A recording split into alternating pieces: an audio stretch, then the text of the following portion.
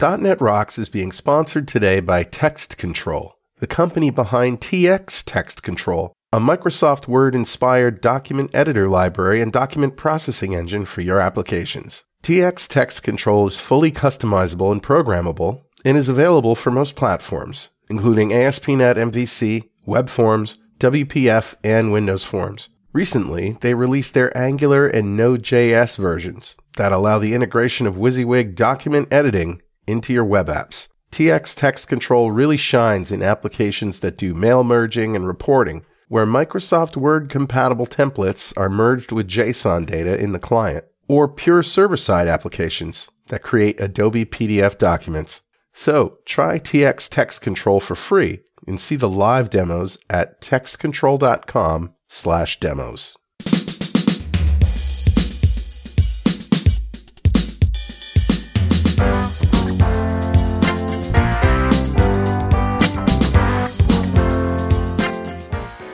Hey, we're here. We did it. .NET Rocks. I'm Carl Franklin. And I'm Richard Campbell. And we're here at NDC, the APIs panel with three distinguished guests. Shawn Wildermuth is here. Hi, Shawn. Hey there.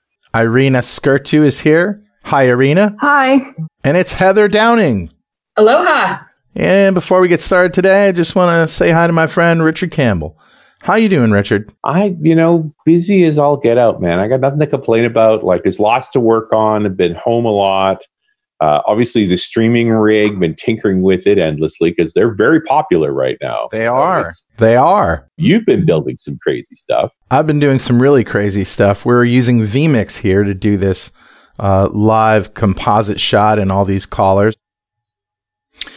So that's what I've been doing. And I'm also rebranding Pwop Studios to be a live stream production company. I'm basically adding software on top of vMix and getting into the production side of things. So giving speakers a remote control so they can change the scenes themselves and do sort of add a little bit more to the whole conference experience than you get with just Zoom or Skype or one of those tools. I want to make it drop dead easy for speakers and people to just put on a really good live stream. I like that there was nothing to install. You literally sent me a link and boop, here I am. Yeah, so that's what I've been working on. So if you're a speaker or you're putting on a conference and you want to get beyond just the sort of standard Zoom Brady Bunch effect. I like a little Brady Bunch, but no, I'm with you. Yeah. All right. Anyway, let's get started with Better Know a Framework. Roll the crazy music.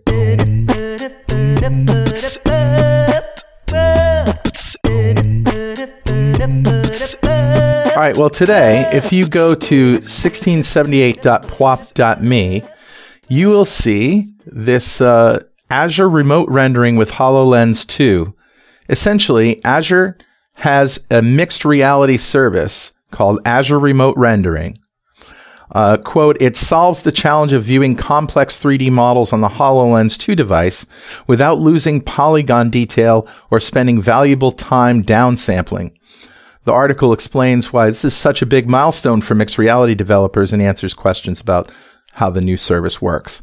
So essentially, this is a GPU in the cloud that is doing all the rendering in real time for your HoloLens.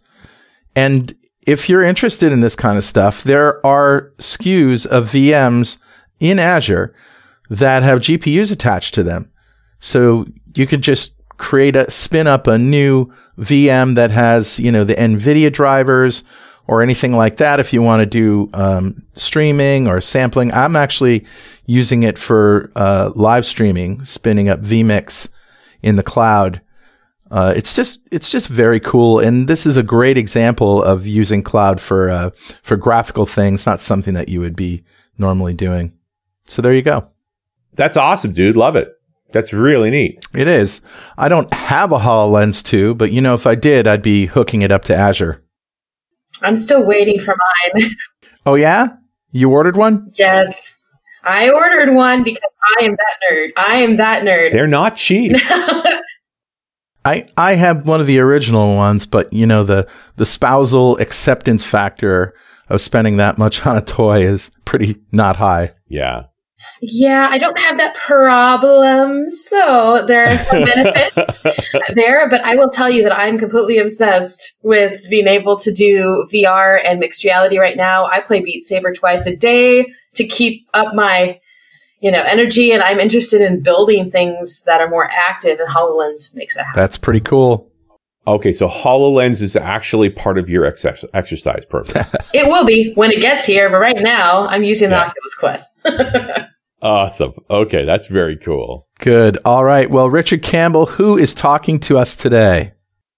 Well, we only talk about APIs so often, but I grabbed a comment here off of show 1511, which is from January of 2018. Wow. Remember 2018 when you could go outside and everything? Yeah. That was a show we did with Daryl Miller talking about OpenAPI.net, right? And that was, specifically a conversation around how we build APIs that work against multiple languages. Yeah. Which I think is an, absolute talking point here and now. So we were clearly thinking about those kinds of problems, and OpenAPI, of course, continue to mature.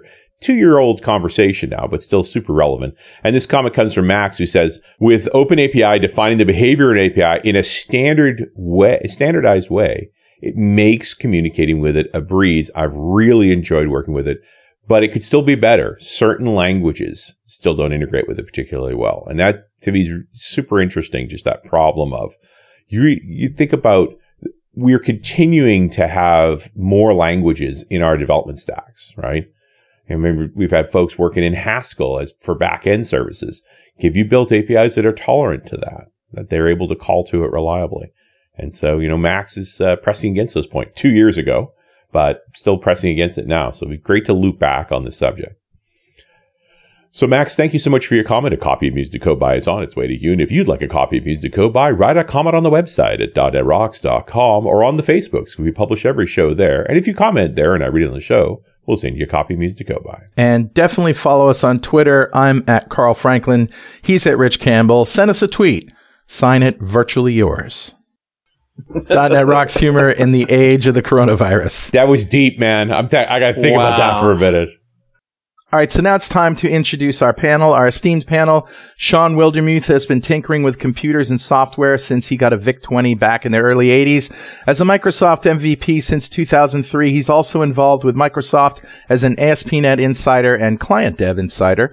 He's the author of over 20 Pluralsight courses. He's written 8 books. He's an international conference speaker and one of the wilder minds. You can reach him at wildermuth.com. He's also making his first feature-length documentary about software developers today called Hello World, the Film. And you can see more about it at helloworldfilm.com. It's Shawn Wildermuth. Hey there. Hey. Happy to be here virtually. Irina Scurtu is a Microsoft MVP for developer technologies, software architect, C++, did I say that right?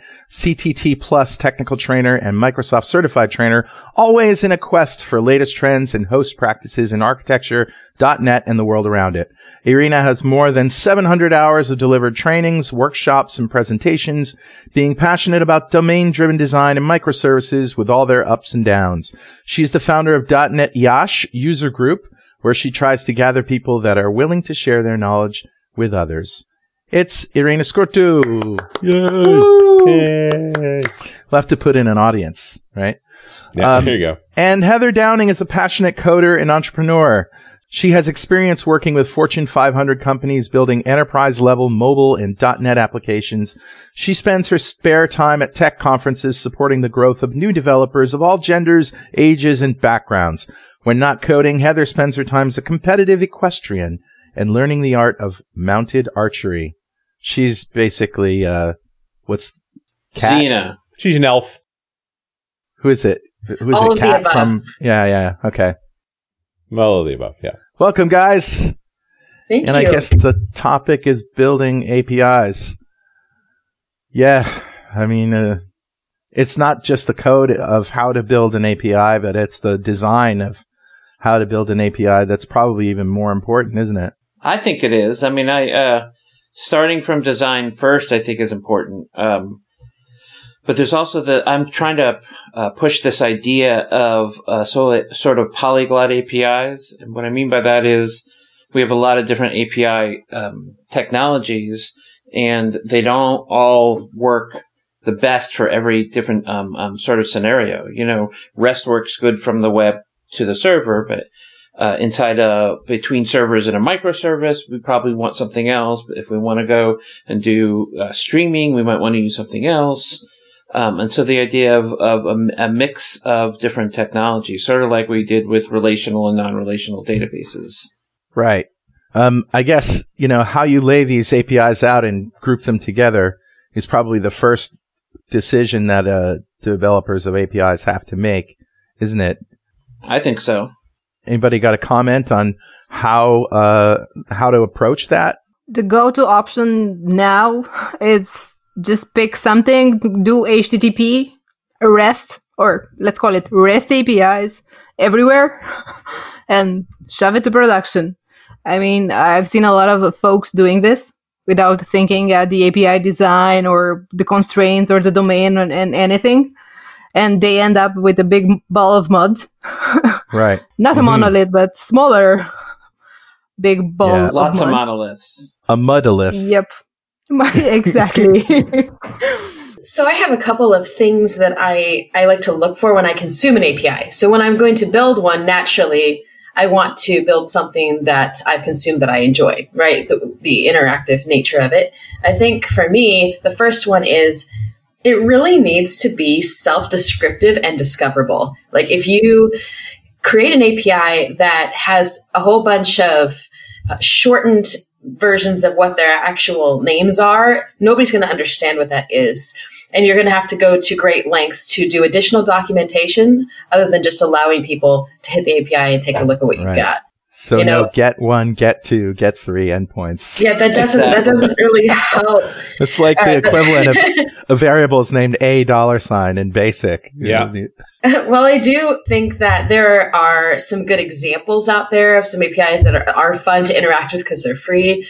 I think that we sometimes fall into the hello world scenario where we literally just copy the structure that was put out in a sample, and we don't think about if somebody knew nothing about what I'm trying to build, how would they be able to, handle this? Do the verbs actually match what's happening? I mean, if I do a post, is it really a post? I mean, am I actually updating with that correct verb? Sometimes people just overload verbs and have them do a whole bunch of things. And then that's very confusing to the consumer of the API. So it's important to be very, very clear and just follow some basic standards.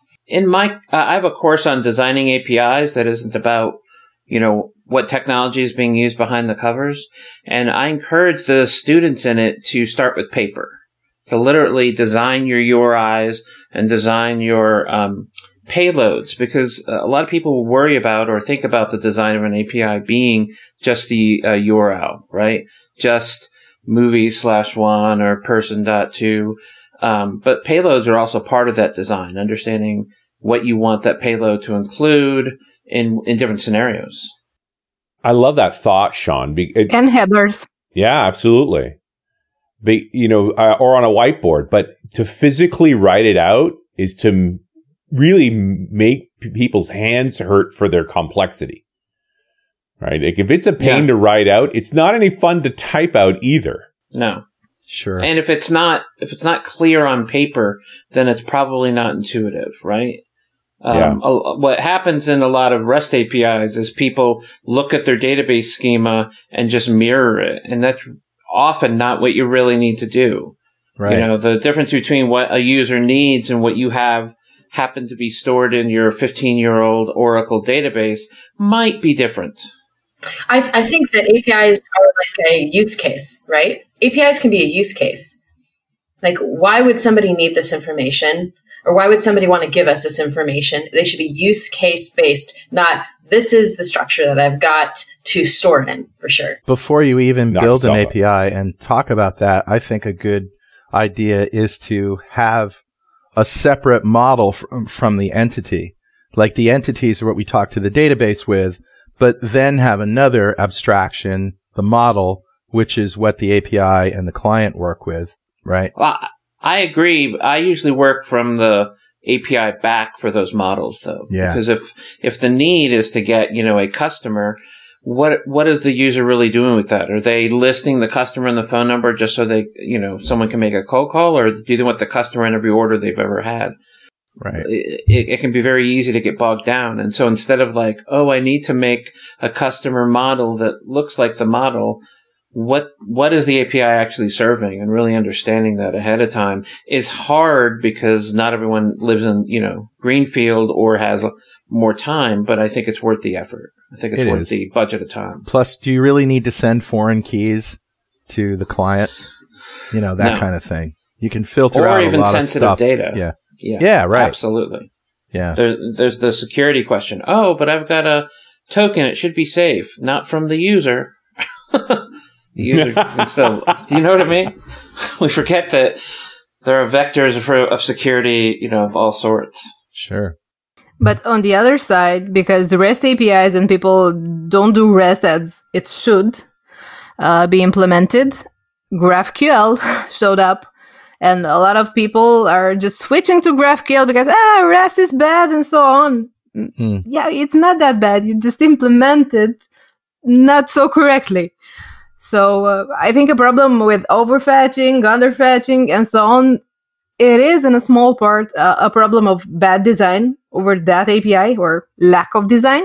GraphQL, that's why I think it has its use cases, but in my opinion, now it has so much traction that it shouldn't have. I mean, not so many APIs need to allow their clients so much flexibility. So we've talked about GraphQL before a little bit, but for those who this is the first time hearing about it, why don't you give us the elevator pitch?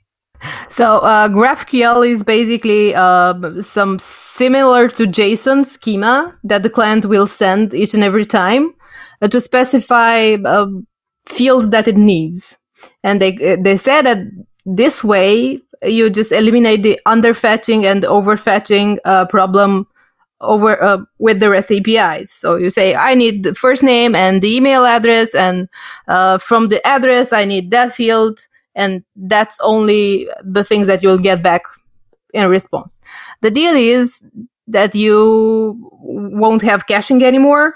You won't have like verbs, different kind of verbs with different kind of headers. You can add headers, but pretty much that is it. You have a single endpoint that you call and get data. Okay. And this gives to the client a lot of flexibility. GitHub, for example, in the version 4, I think, they have this GraphQL API, but not everyone needs GitHub. Yeah. Lots of GraphQL, the QL meaning query language, is sort of in my mind, where it fits. So I tell this story about what technologies I think sort of belong where. And REST to the web is natural. I think GraphQL is for reporting for the most part, because you can set up a schema for the kinds of ad hoc reporting that a lot of companies will need. And so going through the time of building that, information database, which is what it really is, in order to allow that, that's great. But using it for general use, I think it's too easy to open up too much data to too many people. It's a issue of security and of only pushing requirements from the client side. And then something like gRPC I talk about as being inside the data center, or to something like IoT, because those are scenarios where hard contracts can really be a benefit, but not necessarily to the web. And so the different technologies, I think, all have their use cases, but right now we're trying to find one use case for everything. Oh, REST doesn't work in every case really well. Let's bring in GraphQL and let it do everything. Let's bring in this other thing and let it do everything. Let's go back to just XML requests from the web, right? Right. There are still use cases, I think, that RPC is acceptable for. So, I mean, I've definitely run into a couple. Even though it's been around forever, I actually, in the right scenario, it works the best. So I would caution you against showing any favoritism. I know it's really hard in .NET because, my favoritism is I want to build everything in .NET, but sometimes the answer is not to do it in .NET. Sometimes the answer really is to build it in JavaScript or build it in PHP or whatever, because it's set up specifically for that scenario just a little bit easier. Well, now you're just talking crazy talk, Ms. Downing. I know. Great. At least you didn't say DCOM. I'm grateful for that. For example, I was talking about GraphQL at NDC London, and I asked, okay, how many of you are doing REST APIs at the beginning of my talk? And all the hands were up. Okay, I'm doing REST APIs. And then I talked about REST and HOIS and everything that should be there.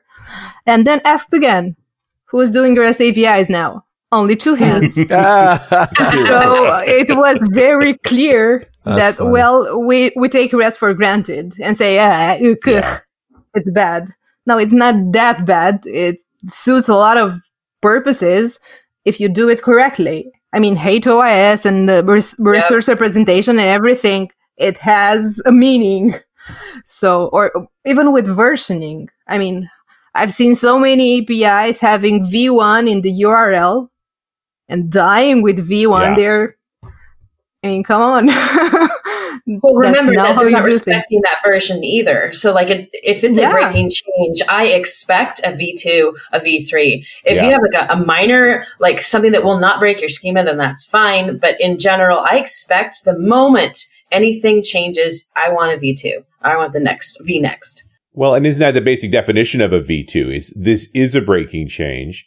And I don't want to mess up my existing users, so I have that V1 there so they can keep working. Yeah, but that's extra work. They have to think about changing it. Then they have to think about hosting them side by side. Or do they host them forever? Do they sunset an earlier version? There's all these things you have to start thinking about. If there's going to be versioning, which I encourage you to have, make sure that you think about what is the path to support multiple versions and what is the path to sunset. Yeah. Geez, we should do a show on versioning, shouldn't we, Richard? Oh, yeah. Now you're just talking crazy wait a minute. That's the show that came out today with John Skeet, isn't it? Yes, it is, actually. Oh, nice. So we won't how fortuitous. Although dig our hole in that. It was also the first show back since you got Corona. Yeah. And so I think we spent the first half just talking about the world we're in. It should have been Geeking Out with John Skeet. Yeah. Well, when John Skeet talks about versioning, you and I both stopped and listened because he's definitely battled that battle. Yeah. I've lived in enterprise service bus projects long enough that this is what we're up against. Like, you just can't. An API is forever. Right. It is. Bug fixes, yes, but once people are consuming it, I can't tell you that we've ever turned one off. We monitor them to see if there's no traffic left. But like every single time you shut it off, somebody screams sooner or later, typically later when it's much harder to turn it back on. And if nobody's using it, it costs you virtually nothing. Yep, but the problem is that most of the companies or the systems, the client apps and the APIs are owned by the same company or teams. They do not have the problem of versioning like something that needs to be there and work. Because they will just go and change the client app to Angular, React, or whatever to match the API. And it kind of defeats the purpose. Right. And I'm going to interrupt for one moment for this very important message. Hey, it's Carl and Richard here to tell you that all of the NDC conferences this year are going online. You can still attend the workshops and sessions, but from the comfort of your own home. Here's what's coming up. NDC Oslo is June 8th to 12th. So go to ndcoslo.com to register. NDC Minnesota will be September 8th through the 11th. Go to ndcminnesota.com to register. NDC Sydney is October 12 to 16. Early bird discount for NDC Sydney ends July 12th. So go to ndcsydney.com to register. Check out the full lineup of conferences at ndcconferences.com. And we're back. It's .NET Rocks. I'm Carl Franklin. He's Richard Campbell. Hey, wait a minute. And those are our amazing, esteemed panel. Did I say that? You did. I said that. I thought you were being... I thought that was on purpose. I was being funny. Right. But I did it straight. That's pretty good. Totally straight. That's pretty good. And I'm not fixing it. You can live with That's it. That's fine. It's all good. And in another world, we would be in Porto together right now, sitting on a stage, having this conversation face to face with a bunch of wires and microphones and an audience. And instead, we're doing it online with an audience. I'm in the Slack channel. Folks are watching. We're streaming it over YouTube and a variety of other services. I'm glad we're able to do this together, and I'm glad we were able to put it on. Yes, me too. But obviously, been a little more complicated to pull off. This API forever thing is interesting. I think we often put stuff up and just have no consideration for its impact long term. So I wonder if a lot of time it doesn't have much impact long term. What happens to an API that nobody ever wants to use? It's an interesting question because I think you do have to plan for APIs to live for a long time. I think one of the points that my other panelists were making was more about how the versioning's done than whether we should do it or not. I know that a lot of companies don't do it at all. I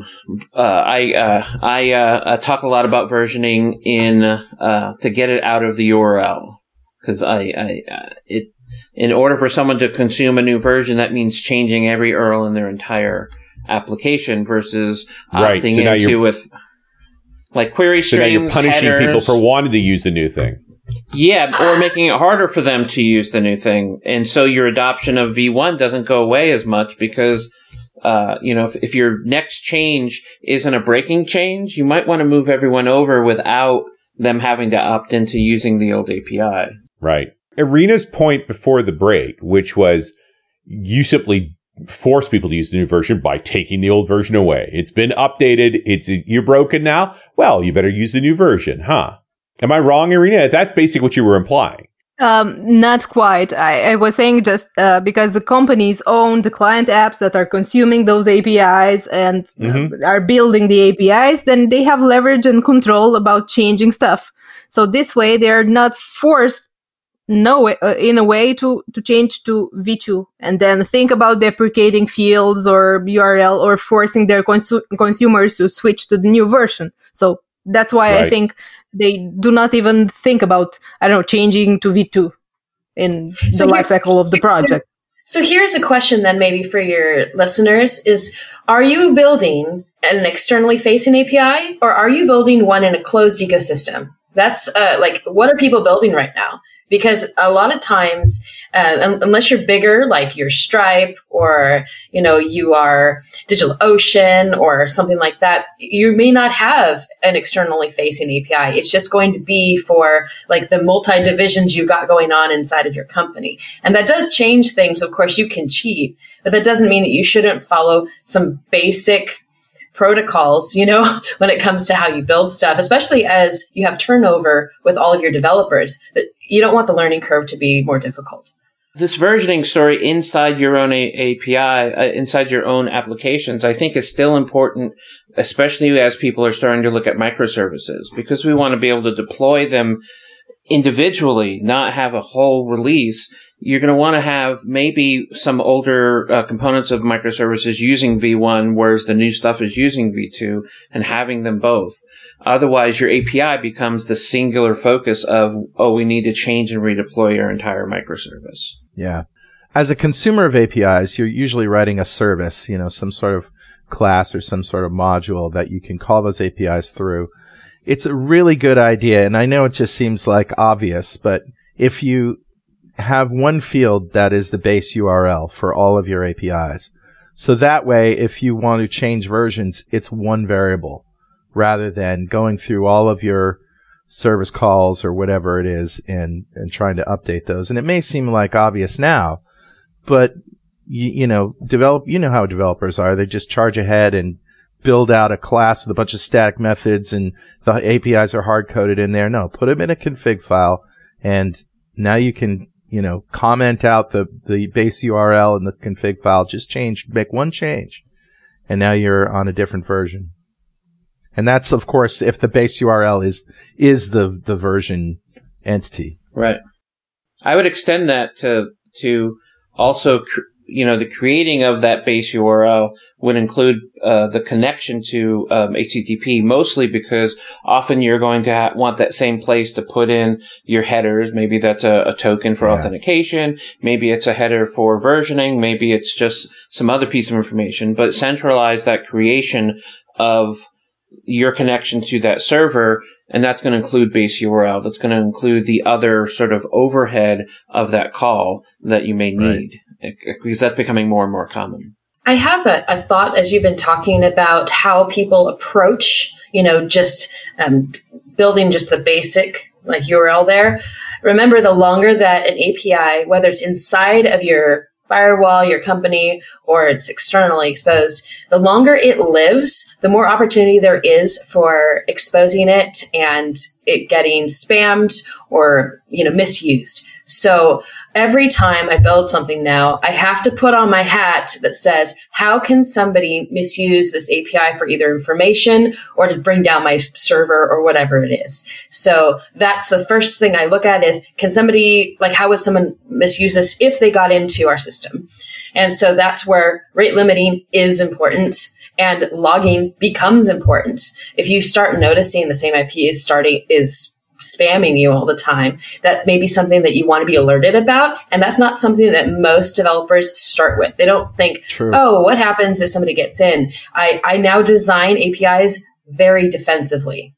One way to mitigate that, if you're not doing it yourself, is to use something like Azure API Service so that you can set up rules that will automatically do rate limiting. So you can guarantee that, your cluster doesn't get brought down or one of your servers gets brought down by spam. There's so many good things. I actually did a deep dive into the API service, working on a project and, had to do all the research into all the filters and the stuff. Oh, yeah. It's really, really It's also a billing component there too, right? Yeah. That you can charge people for utilization. Yep. It's important to think about that. And that's not something that was originally thought about, even in some of the banking software that I helped create. And in the beginnings anyway, is that we didn't think about what happens when our mobile app gets released. And now our APIs are getting hit all the time by people who want to know all the time if they got their stimulus check, if they got whatever. Are we going to be able to handle this? That's the good traffic, let alone the people who are trying to sniff around and see if they can get, force in a little bit of that URL, and they didn't really lock it down very well. So that's just something that, throw a little chaos engineering at your API. Can you break it? That's the first place to start. Yeah, just a runaway piece of software. And deploy it on something bigger than a Raspberry Pi. So that's all I'm saying. Yeah, I've told this story before, but in the old days, I got the local telco put up an SMS service. This is back in like the candy bar phone days where literally text messages were real text messages. And yeah, I wrote a little app that screwed up and sent me 32,767 text messages in about a second. I love that story. And you had to delete each one by hand. And the phone rings. So it takes me about an hour to get to tier 3 tech support because tier 1 and tier 2 have no idea what the heck I'm talking about. When I get to the tier 3 guy, I go, hi, I've been experimenting with your API and I accidentally sent myself 32,767 text. He goes, oh, it's you. Which happens to be that happens to be the upper boundary of an integer, isn't it? Or a no, it's not actually of a signed integer. Yeah, that's right. It was a signed small integer. But yeah, clearly the guy on the other end was the guy who just seen that come in and went, wow. It's like, okay, I'm going to delete them on this end. You only have to delete the first one because it literally would only load them one at a time into the phone. And don't do that again. But rate limits. Yeah, I really hate deeply nested objects. So imagine if you had a really nested response from that API on top of how many responses you're getting. Yeah. Oh my goodness. I did the same thing with an email server a long time ago. So I feel your pain. Azure, AWS, or whatever cloud provider gives us some pieces of technologies to put on top of our APIs. But nowadays, I get a feeling that developers are like, oh, I'm using that. I do not need to design my API properly, or I don't care about status codes or whatever. I'm just using that. When that piece of technology is there to enforce what we already do. I agree. I think it's a lazy approach to do it that way, for sure, Irina. I think you're completely correct. It also, you don't know what the future brings. Maybe you need to scale things up and you have to move it for some reason to something else. Lately, that has been the case for a lot of our clients before I moved to Okta, that they're like, you know what? Azure's too expensive. We cut a deal with Amazon. We need to move over. So what has that just done to your APIs? Sure. Right, you know, right. This should be something that could be self-contained enough that you should be able to pick it up and move it, and it still has some basic thoughtfulness around it.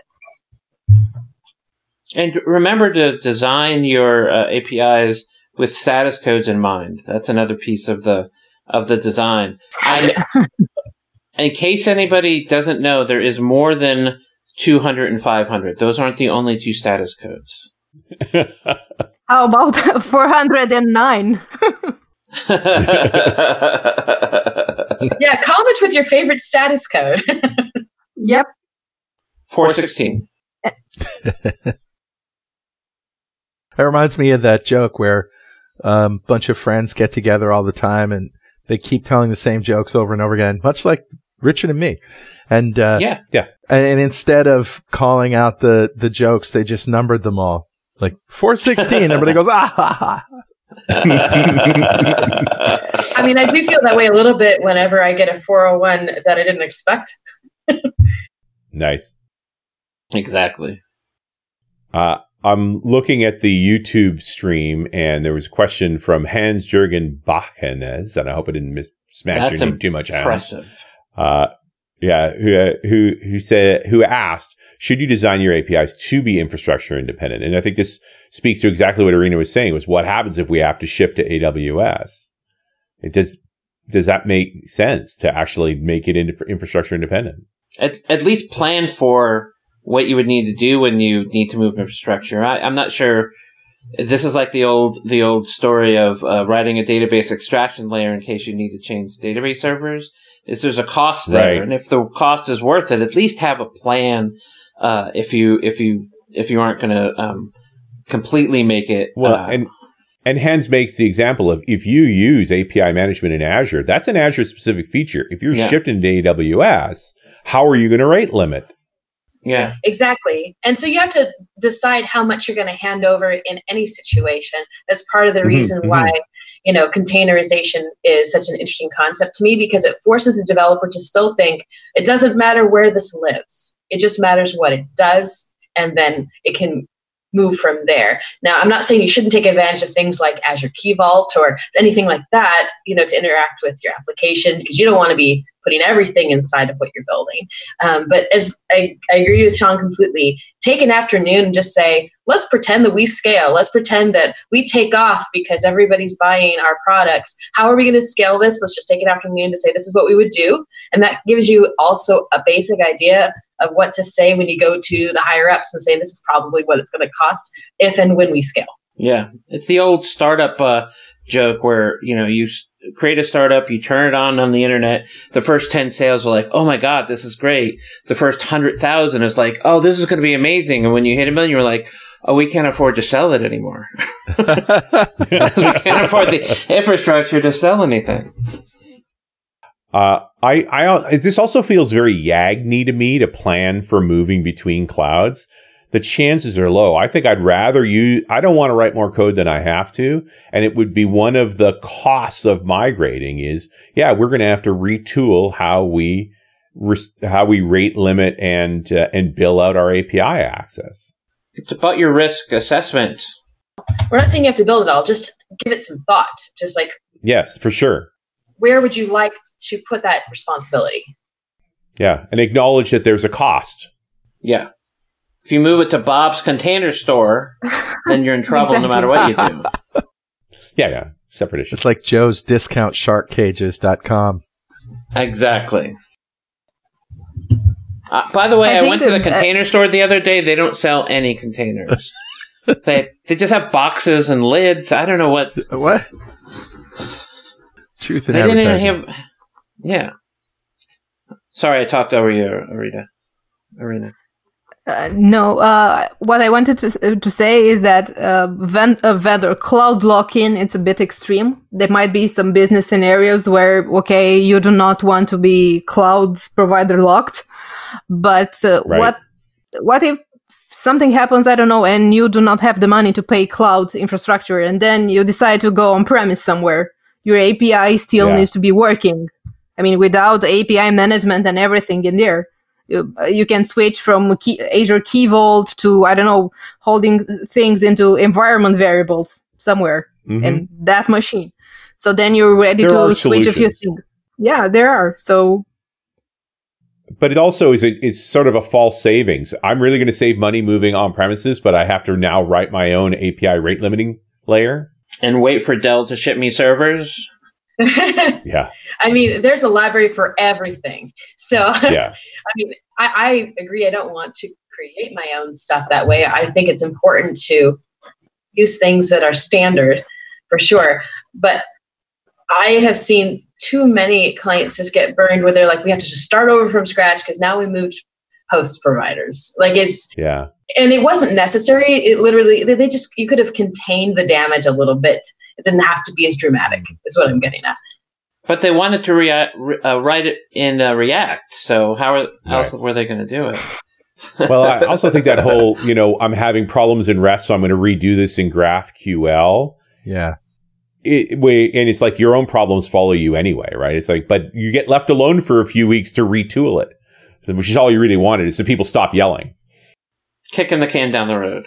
Yeah. I know that there's a little bit of a love-hate relationship right now with GraphQL, but we need to pay attention and get good at it because it's not going to go away.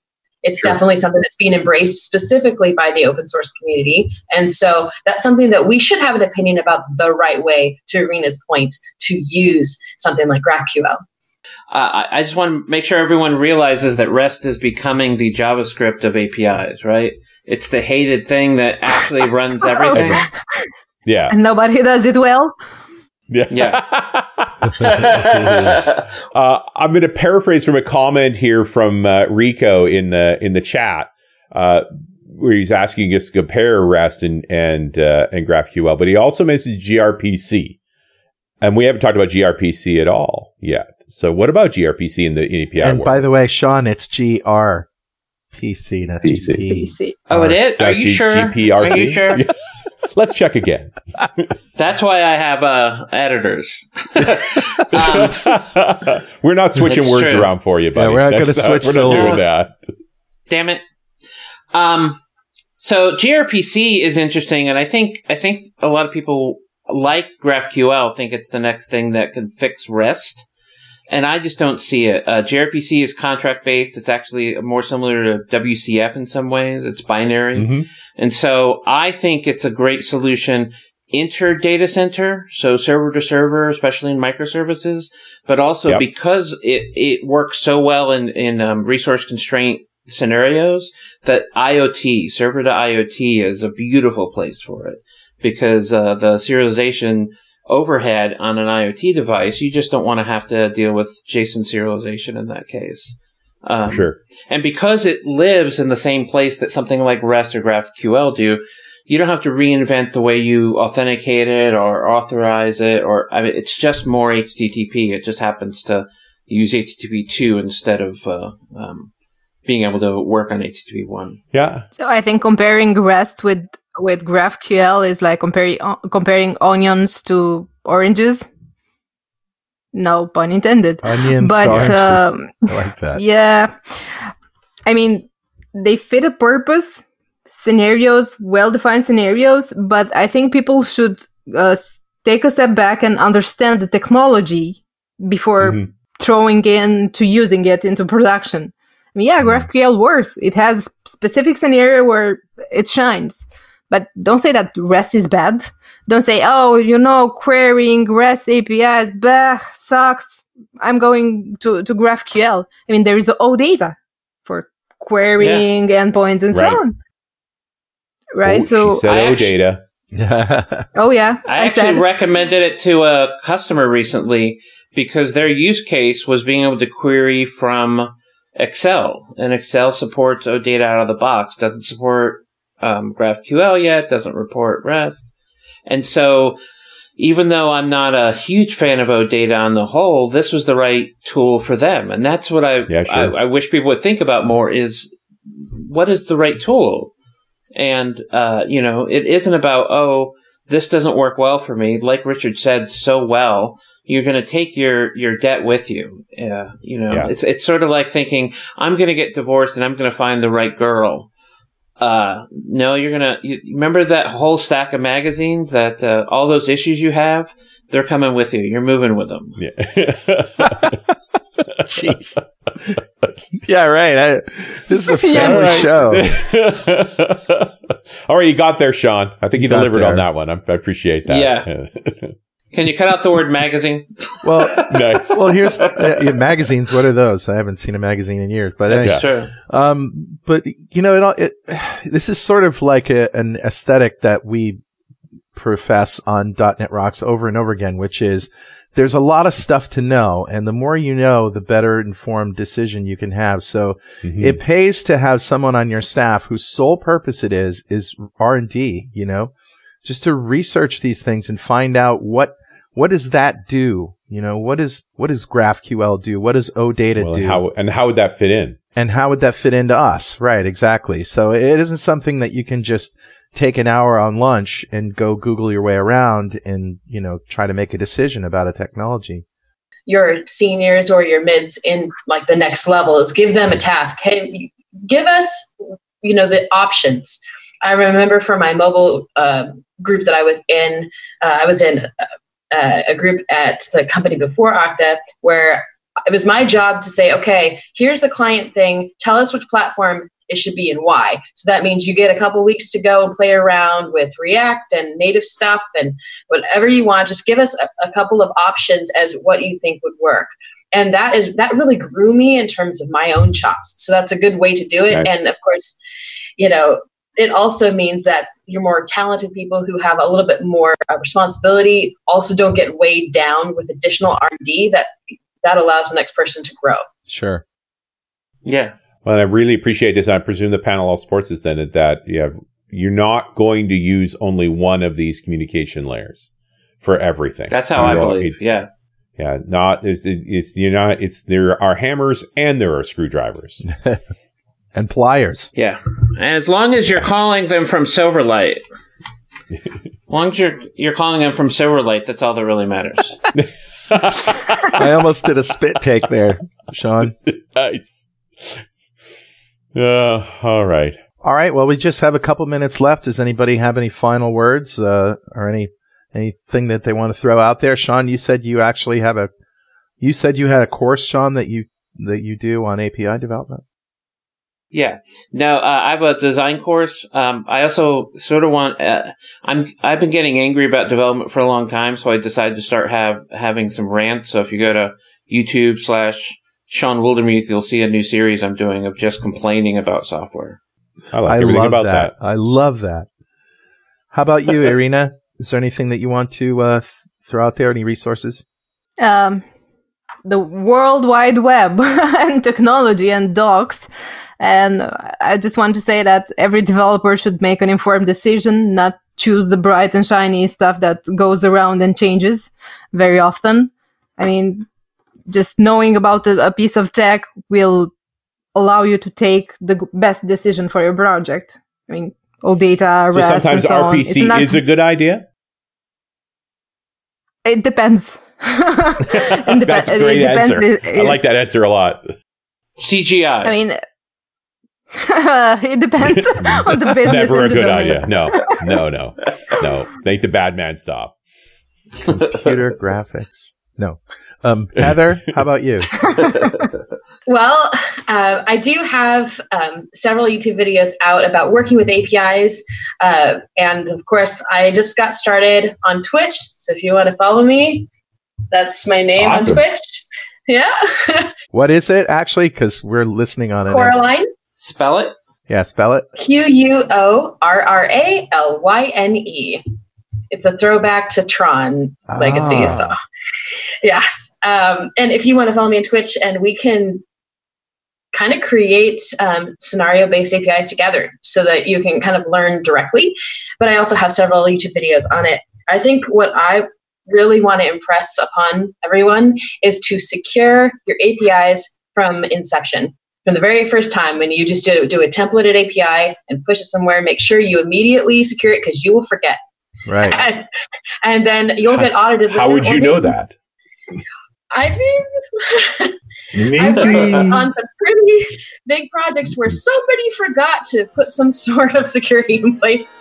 And yeah, that's never a good look, and it's never a good thing to face. So just do it up front as just part of, you set up your repo, set up the security from the beginning, and you don't have to think about it anymore. It's just in there. Very good. And Heather, you have the last word, so I'd like to thank you all for listening to .NET Rocks, and I'd like to thank Shawn Wildermuth, Irina Scurtu, and Heather Downing. Thank you all. And Richard and I would like to say we'll see you next time on .NET Rocks.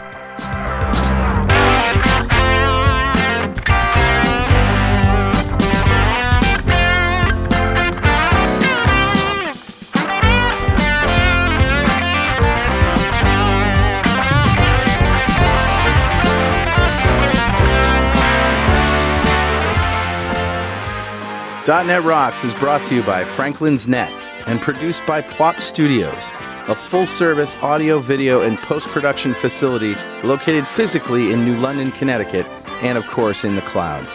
Online at pwop.com.